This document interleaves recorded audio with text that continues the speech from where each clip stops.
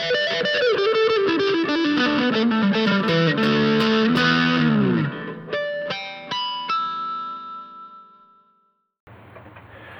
right, cool. Hey, y'all. So I'm here today with Alex. Say hi, Alex. Hello. We're going to be talking about the archaeology of knowledge. So this was Foucault's probably his fifth book? Fourth major work. Fourth major work. Yeah, in amongst minor works, like some minor works in there as well. Yeah. So the ones that preceded this, right off the top of my head, with Ethic of Madness and Civilization, Birth of the Clinic. You have them here, yeah. Order of Things. Dates, yeah. And so then this would be his fourth one. In order, so History of Madness in 1960, Birth of the Clinic in 63, The Order of Things in 66, and then Archaeology of Knowledge in 69. Perfect. And in many ways, this text, well, we'll get into this, but this book is, he reevaluates what he was doing in his previous ones as far as his methodology went, what he was doing with that, which is certainly interesting, and it raises some interesting questions. But as for yourself, Alex, what are your interests? What are you doing now? So I'm second year MA, so I'm trying to finish my master's thesis on Foucault in particular. And just to give like the brief evolution of it, it started off with Foucault and Derrida, and being about the philosophy of history and what both those thinkers thought about it, and it rather quickly got pared down to just Foucault, which I'm happy about, for sure. It's much more manageable.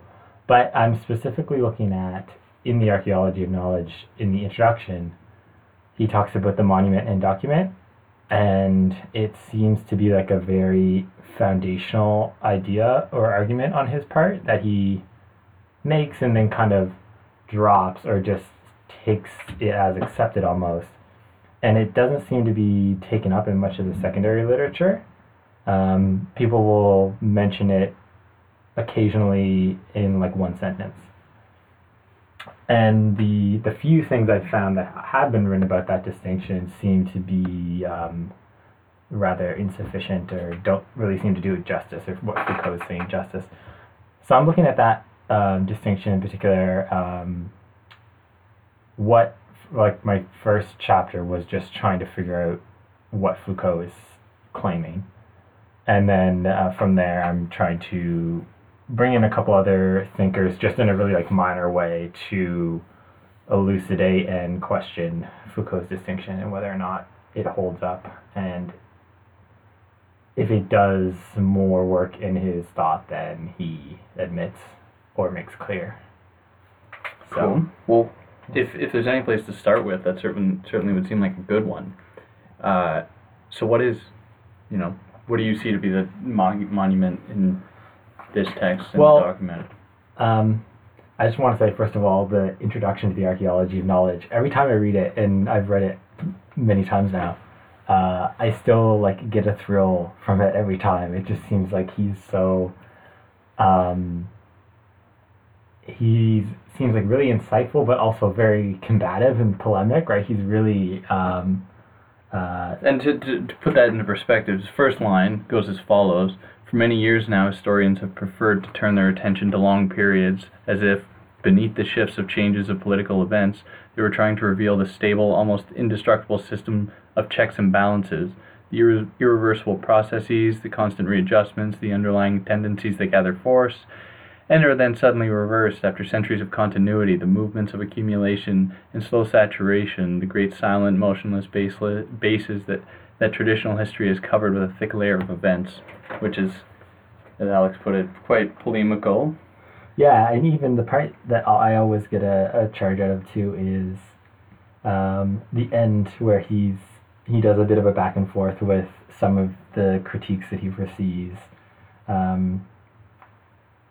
where he says, the last line in particular, do not ask who I am, and do not ask me to remain the same.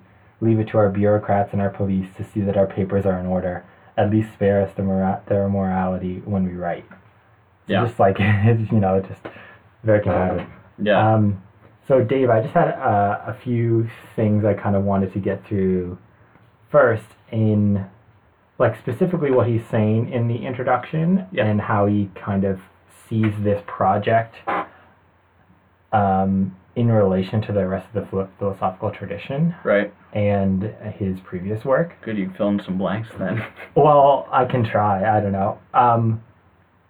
I felt like I, just in preparing for this, had some new thoughts or like thoughts I hadn't had before about what he's doing here and how he sees these patterns working.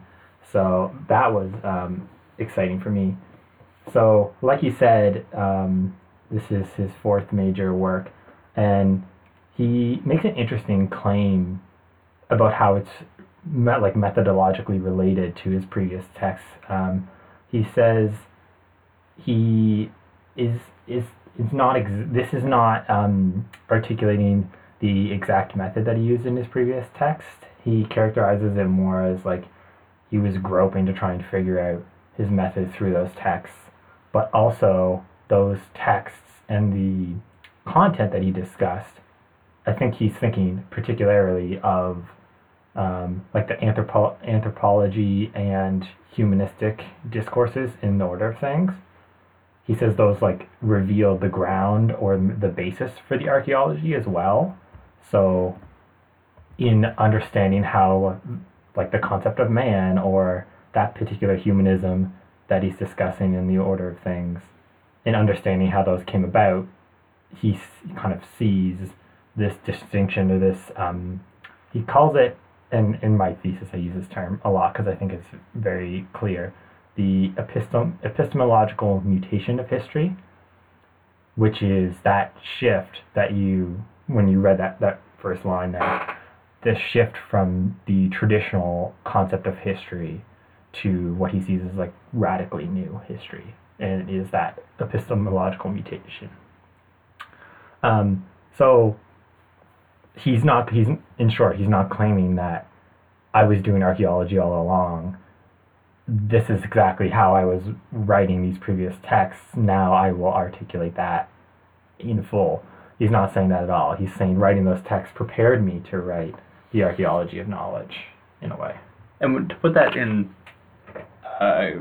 his own words, what he says specifically though about madness and civilization is that, generally speaking, madness and civilization accorded far too great a place, and a very enigmatic one too, to what I called an experiment, thus showing to what extent one was still close to admitting an anonymous and general subject of history, whatever that person might be, whether it be the mad, whether it be the non-mad, whatever we consider that, how that person, he's willing to recognize in his own account, was perhaps a little bit too homogenous. But it was something that was too easy to define and then very easy to then excavate.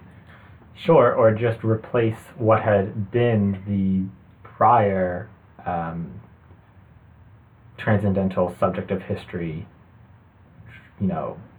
individual subjective cognition or something like that, with just a different, like you said, homogenous subjectivity. Right. So madness or the insane or something like that, Mm-hmm. or the delinquent.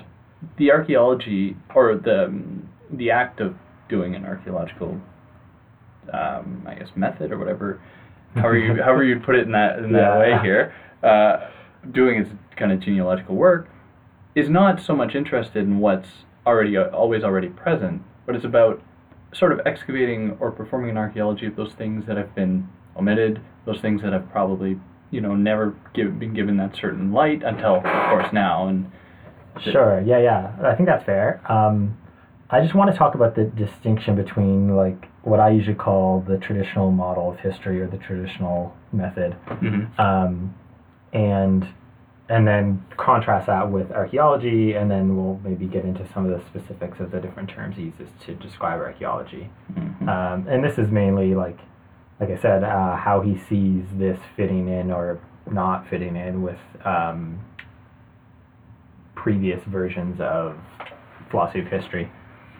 So in the traditional model, I think it's pretty fair, and Dave, correct me if you think this is unfair, but for Foucault, there is a movement from what we could call the pre-discursive. So usually this is something like humanity, or telos or logos, spirit, reason, continuity, development, progress, something like that. And in the introduction, he says, quote, "The possibility of discovering or continuing a meaning in the inertia of the past and in the unfinished totality of the present." So a movement from some type of primordial reason or something that is a priori the world of sense, history, and human cognition. And then a movement from that into what we could call discourse, or just that realm of human affairs, culture, history, manifestation in the corporeal world. And in this traditional view, any type of difference in historical discourse, and this is all, again, Foucault's account of this, so he's painting the historical tradition with a very broad brush. The difference is seen as a type of failure of the historian. I think he says that specifically, or a comment to that effect, where if I'm a historian writing a traditional historical account, or an account of the history of ideas, there's almost always a dialectic at work, or not necessarily dialectic, but he's thinking of Hegel, where any type of difference needs to be accounted for and brought within the teleological account of history, right? So everything is a function of reason or spirit or logos, and anything that at first appears not to be, you just haven't figured out how it's subsumed yet. And then from that level of discourse or history, there is a return once your account is complete or sufficient or something like that, back to that first principle, so spirit or logos, or so the Hegelian account is, again, like the boogeyman that is brought up a lot, but the self-consciousness of spirit, right, or like coming to self-consciousness of spirit, right, where it's both a return but also transcendence of discourse. So I don't know, do you think that's I think that's fair. Yeah. But now, how would you lay out Sure. what he does differently? Sure. So I, just in preparing for this, was thinking of what Foucault wants to do in this text, as he wants to make discourse thick, where in the traditional account, it's really one of Foucault's gripes is that it's not treated as an event itself. It's just something that whatever your transcendental or prediscursive principle is, so logos or spirit or whatever, moves through discourse, is manifest in discourse, but discourse itself is uneventful, both in that it does not do things independent of the transcendental principle, and it's not itself an event. So he really wants to examine discourse in all its multifaceted functions, all its interactions, how it constitutes things, all its interactions with power relations, and also at all its different levels.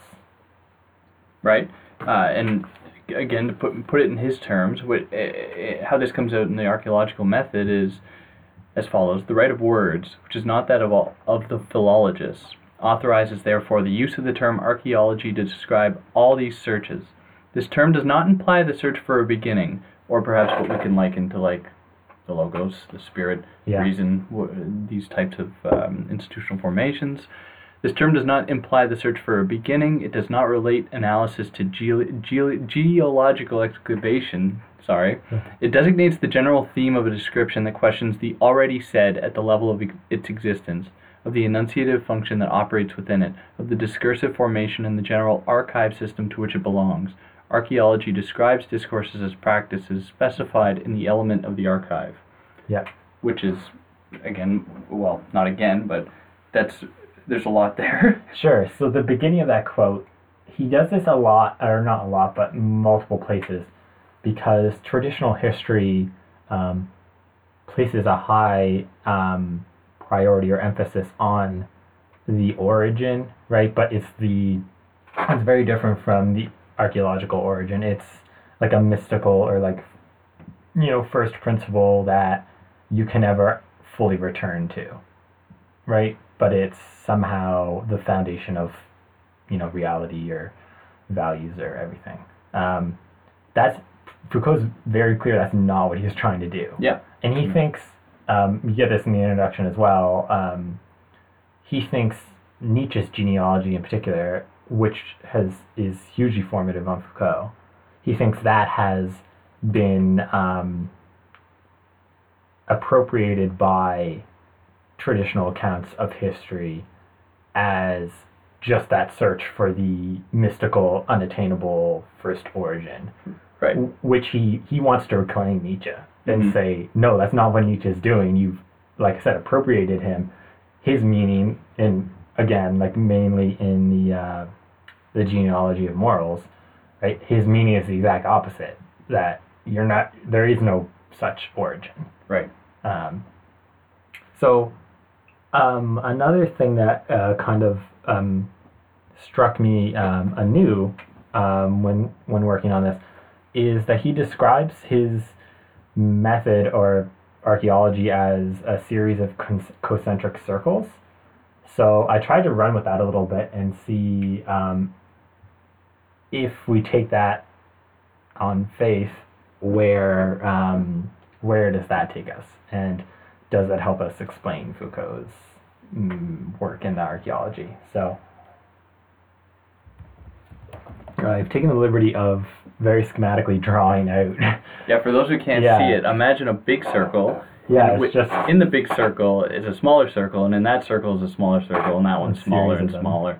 So you have layers. Like imagine the Earth's crust. Yeah, it's very. I mean, it's super simplistic, and does not at all do justice to the complexity of what Foucault's describing. But I think it gives us at least a sense of the scope of each term and maybe what each of them is meant to encompass. So what exists on the periphery? So, I want to do the opposite. I want to. You want to start with the beginning? Work from the origin? Or okay, we're gonna start at the origin. We're gonna throw it all out of whack. No, because I have a reason. I'm excited. Because he starts again. Maybe this is just my own bias, but he starts in the introduction talking about the monument and document, and how this whole change, this epistemological mutation of history, is because we have shifted from making documents or seeing or reading documents to seeing or reading monuments. So also maybe it just makes it easier on me to start from the beginning. Oh, no. Do you want to take it closer? I dig it. So in the middle, in the very center, the smallest circle, we have I have this statement. So I feel like I don't know, Dave, maybe you feel similarly, but reading Foucault, he often says he comes up with a term. He says, I'm going to describe this, and then describes it negatively and says it's not X, and then his subsequent description makes it seem like it is X. Yeah. Right?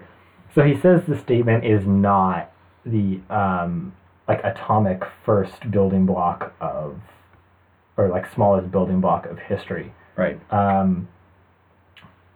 But I think in the fact that he's acknowledging that, he sees how his description is, might make you think that. So but the statement for him is not something that it almost exists on the realm of the metaphor, and not because they do the same thing, but because it goes beyond the simple properties of language as being the attachment of a single signifier to a signified or something like that. But it actually evokes something else. It's where language keeps going. It's beyond the scope of language in a sense. Yeah. So he goes through the different Other theories of what the first or like smallest unit of discourse could be and why each of them is insufficient. So he particularly says a proposition. So like I'm thinking like analytic theory and propositions being the first or smallest unit, and he also says the speech act cannot be the first unit and neither can the sentence. So I think your description is right, Dave. I think it's, like you said, almost like a metaphor, or it can be any of those things, but each of those things is insufficient in itself to describe the statement. Yeah. So a statement might be a proposition, it might be a speech act, it might be a sentence. And the same sentence could be a completely different statement depending on where it is situated in what discourse or enunciative field. Right, and across languages as well, Yeah. where he takes up the how translation might affect a statement, where it still may retain its meaning, but when we're existing or when we're all working with different languages, we know very well that the same words may not be needed to evoke the exact same statement, which for him says that, okay, what kind of attachment is there to these signifiers, words, whatever we want to use, to the statement itself? It seemed rather arbitrary in a sense, but how the meaning that can come out of a statement is very much of its own right. It floats above language. Sure, yeah, exactly. Especially when you think of like idiomatic phrases or sayings in different languages. Yeah, right? Exactly. Yeah. Like in French, if or I should say Quebec French, where if you're down on your luck, you say "Mon chien est mort," which a direct translation would be "My dog is dead," but that doesn't mean anything in English. Going on, we got the statement. So sure. So just to give an example, or at least I was taught this example when learning about like J.L. Austin, how to do things with words, and about speech acts. But if you remember, Dave, in Indiana Jones and the Temple of Doom, there's this scene there in the mine, and they're at the very end, and they're like right on the edge of a cliff. Okay. And Indiana Jones has used the soles of his shoes to break the mine car. Oh, right, so he put his feet hot. down. They're really hot. And he's saying, like, water, like, I'm parched, I'm really, really hot, I need water. And then simultaneously, there is a torrent of water coming through the mine shaft about to hit them. And then he sees it or hears it and says, water! No. Right? But those are two very different statements or different speech acts. Yeah. For sure, right? Yeah. Even though they're in the exact same sentence or speech act. Same word, almost the same utterance, like the same need, if you will. So we get a sense there, I think, of like you said, how the statement's really not tied to the words that you utter. What else do I have here to say? You did a good job of covering quite a bit of it, Dave. Just jumped ahead of you a bit there? You preempt some of my notes here, no. Maybe I jumped the gun a little bit. I think an important thing that we haven't said yet is, for Foucault, a statement is never isolated or independent. Right. Right? So you can think of like various analytic philosophies of language where you can just have like a proposition, just like floating, context-free, or you get that implication at least. But statements are distinct because they're never outside of a context, and for Foucault that means an enunciative field or strategy. Yeah. So they're always tied to other statements in some way. Here on page 98, he says, quote, "There can be no statement that in one way or another does not reactualize others." So it really can't stand by itself, but rather in a network. Also important to know or remember is he emphasizes or mentions several spots the materiality of statements.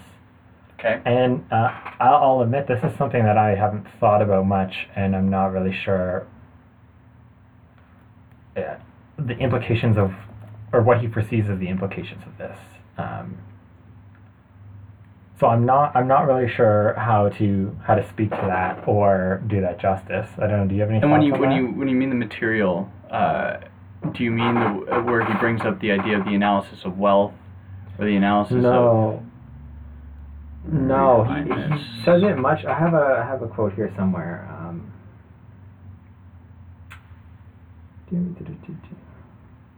Maybe I can't find it. Here we go. The statement is always given through some material medium, even if that medium is concealed, even if it is doomed to vanish as soon as it appears. And the statement not only needs this materiality, its materiality is not given to it. In addition, once all its determinations have been fixed, it is partially made up of this materiality. So I'm not sure if he just means discourse is not independent from the material. I mean, obviously he means more than that, but I think he'd agree. I think he'd agree, but he'd be like, yeah, if you give me a facile reading of my text, because I want to give him like more, like I feel like there is but more there. So just in the little, I have been thinking about that. For me, it's connected to his idea, especially in later texts, where history is written upon the body, right, in a very like fundamental or like inescapable way. Right. So I think discourse goes hand in hand with that, or accompanies that in a way. Well, insofar it produces real effects, or in whatever way that, and even if we think of the statement in its more like raw form, how the statement itself, for it to be a statement, it must be able to evoke in some measure, we would hope, some sort of, I guess, bodily response, if you put it as such, or for it to evoke some kind of emotion, for it to evoke some kind of a feeling that goes beyond, and perhaps we're just going back to this transcendental idea, like this is something that's floating above everything else, and perhaps it's inevitable. Like he's coming out of Hegel, certainly, but or he, maybe this is what you mean. He emphasizes the materiality of the statement to ensure it can't be misconstrued as a transcendental object. I see. It's always on the level of the material. Like discourse operates on the level of the material. Not. He makes this point somewhere else. Distinction. Not. He makes this point somewhere else, not in reference to the materiality of the statement, but just in general, that discourse is not itself a new transcendental principle or transcendental origin. Right.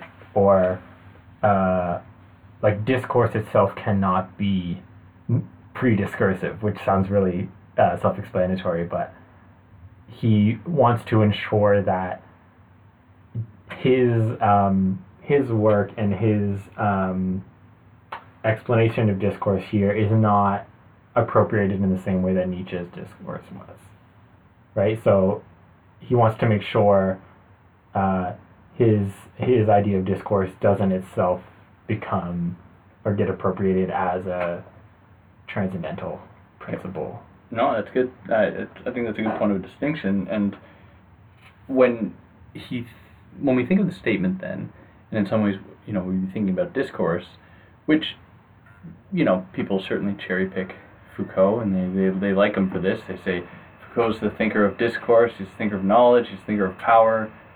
But like you said at the beginning, we think of the document and the monument, there's certainly a lot more going on. And keeping that in mind, what does it necessarily mean then for Foucault to analyze the statement, keeping this in mind, if that's even a thing worth asking, in that, is the statement something that can be, how does he look at it without necessarily regressing into the same kind of methodological principle emblematic of how does he philosophical tradition? How does he not just lapse into establishing it as a new Yeah. a new spirit or new Almost logos or just something. by retroactively establishing it precisely by Yeah. saying that it stands apart in a sense. Sure. Well, I think Even if it I is think he's just saying something that's it doesn't. attached. I think he's saying it doesn't stand apart, right? Okay. Like it has the characteristic of precisely not standing apart. But I think your point is good. You can't. You still, as as an archaeological historian or historian doing this type of archaeology, you are still somehow, according to Foucault, able to see the statement as an individual object, Right. or individual discursive object in which or of which you can examine. Right. Right. And precisely because I think that this is where it does differ in that, and it comes out in this sentence, it is useless therefore to look for the statement among unitary groups of signs, in that it's not something that can necessarily be, one single method can necessarily figure it out, right? And when Foucault is talking about archaeology, is he thinking like in some sense that, or implying that it can assume many forms to match in a sense, to look at the statement as it varies across time and space? I think yes, or almost. I don't know if I. You don't have to answer it now. I'll let you. Sure. I don't know. I don't know if I would want to say like archaeology for him assumes many forms. I almost want to say that. He always or often emphasizes the heterogeneity of discourse and of statements, and how discourse appears, or we see discourse as composed of different statements. There's really, he doesn't think he looks at history and sees unity or conformity. Yeah. Or, yeah. Yeah. In like, I don't think he thinks that's possible through his method. Yeah.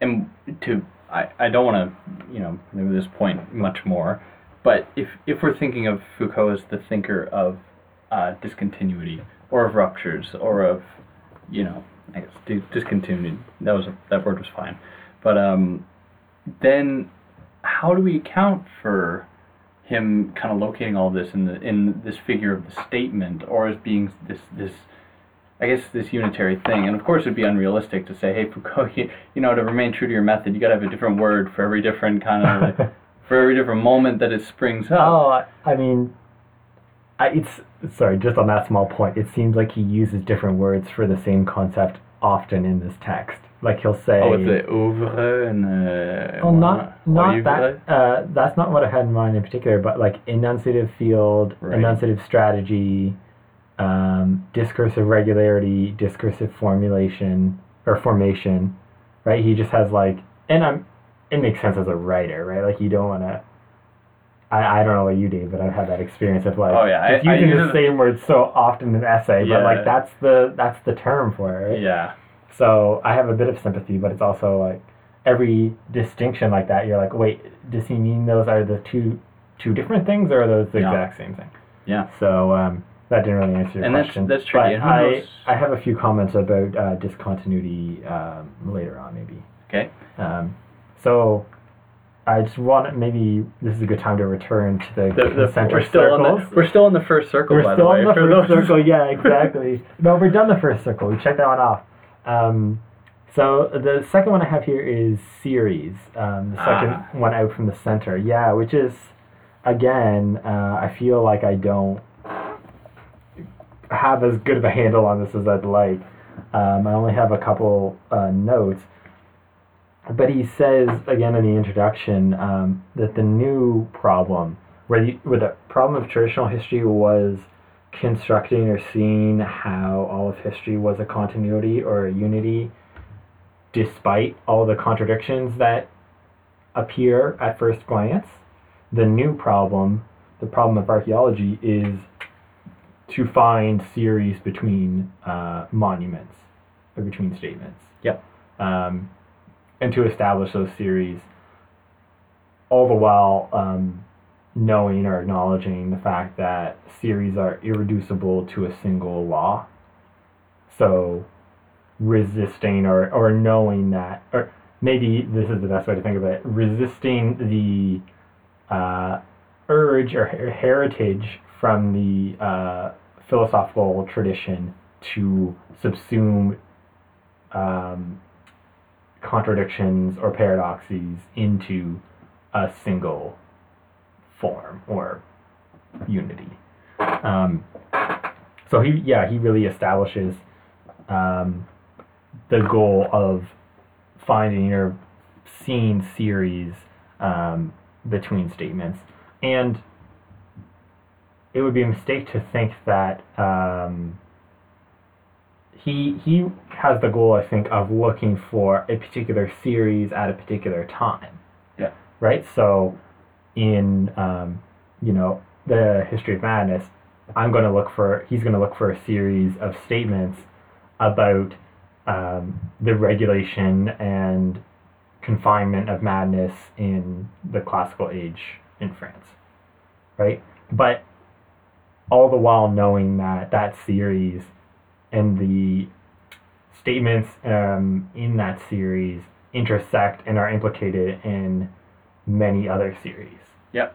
Right? So if he looks at a particular legal record of a particular medical case, that might be implicated in so many other series that he's just not choosing to follow in that text, right? Right. Because you can't follow all the series. You can't plot everything, right? Yeah. So he's interested in particular problems and following particular series. So I don't know. Do you have any other thoughts on that? Can I move? Yeah. Well, if we could think about that in relationship to the document and the monument for a moment. Mm-hmm. Where at one time he says the document was sort of afforded kind of an ambiguity, like where the document was something to be contested. Or it wasn't afforded. Well, okay. I would say maybe it wasn't afforded ambiguity. Well, then certainly clarify. Sure. So, it was taken as a signifier of some deeper or hidden or mystical signified that it only hinted at, and the historian had to do some type of work to uncover that and find out what the document really meant. Mm-hmm. Right? So I'm, again, reading, let's take a medical record as an example in France in like the 16th century or 17th century. It might say that this person had, X punishment, and, reading legal documents, they're, very dry, right? So to read that as a document, it means more. It says more than what that text actually says, or the statement actually says. Mm-hmm. Right? There is some further narrative or implication of that. And if you're doing your job correctly as a historian, you find out what the text really meant, right. What the statement really meant. Right. So his goal is to treat those statements as monuments instead of documents. And what he means by that is to, where are my notes on this? There. To treat them as just a statement in themselves rather than implying anything further or behind them. Right. And I'm still, like I said, this is what I'm doing my own work on, so I don't take Foucault at face value on this part, but I think maybe that's too much to get into at this point. But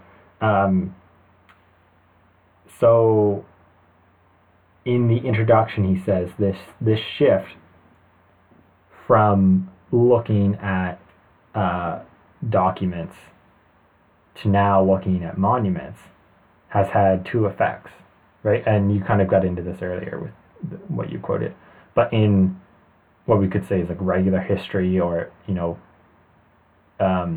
history of like wars and politics and what people usually think of when they think of history, right? Like event, cause and effect based history. it has had the effect of a shift to long durations. So here he's thinking about the Annales school of French history in the 50s and 60s and 70s. Yeah.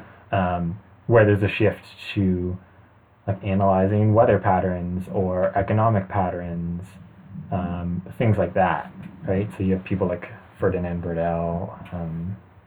I can't think of any of the big names right now, but you have histories where they're analyzing, if not decade-long trends, if not century-long trends, then decade-long trends in history. Mm-hmm. And he says this had the exact opposite effect in the history of ideas, where previously historians were interested in long durations of unity and all those narratives we mentioned already, Hegel being again the poster boy. The shift has been to discontinuity and rupture and disruption. So for you, the series plays a role in that when we think of the series in Foucault, it's about thinking the series in relation to the rupture, in relation to the discontinuity. Certainly, yeah.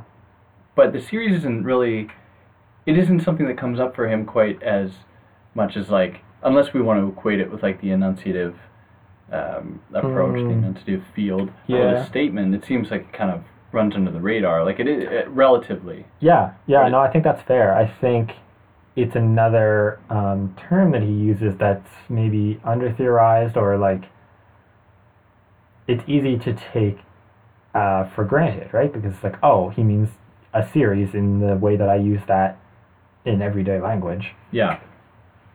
Where I think maybe it deserves a bit more attention than he gives it, or a bit more explanation what he means by that. And again, like I have a measure of sympathy because I don't know how you write a interesting or original explanation of what a series is. Yeah, no. Right? It's just like as a side note, in Baudrillard's first book, he does it, and he does this thing. He wants to make a difference between, or to lay out the differences between models and series. And after like 15 pages, he's like, "I hope you have an idea of what I'm trying to say now." And I'm like, "No, you still haven't made it clear." But yeah, I digress. Yeah. So another point, just a bit of an aside. I like to remember that this change in history, the shift from seeing documents to seeing monuments, Foucault is clear that this is not a normative claim that he's making. He's not saying we should be doing this and I'll show you the method to do it and it's better for X, Y, and Z reasons. Yeah. He is saying this is a trend that has been happening for many years, quite a few years, definitely prior to World War II. And he's explaining it, or what he sees as this mutation, but it's not that he is beginning this change, or it's not that he's trying to create a rupture in the philosophy of history. Right. Yeah. He's recognizing a rupture and explaining it and why he thinks it happened and his method in light of it. Yeah. So I usually like to characterize it as both a descriptive and normative claim, where, and you get this, I think, most extensively in The Order of Things, but also in The Archaeology of Knowledge, where he really sees himself as combating the anthropological or continued humanism of philosophy of history, the philosophy of ideas, right, in spite of this mutation of history. And he really sees that as dangerous, misguided, and untenable. Yeah. No, that's good. Yeah. So how are we doing for time there? Yeah, that might be a good place. We'll cut it out here for now, and that'll be our first. Thank you for listening. This is going to continue though, but for now, thank you for listening. I hope that everyone liked it, and of course, if anyone has any hardcore polemics, some thought grenades to chuck our way, you know how to do it. Welcome them. Help me with my thesis, please. yeah, exactly. Someone's got to write his thesis for him. Don't write it for me. Just give me an idea. Yeah, exactly. All right. Thanks, y'all.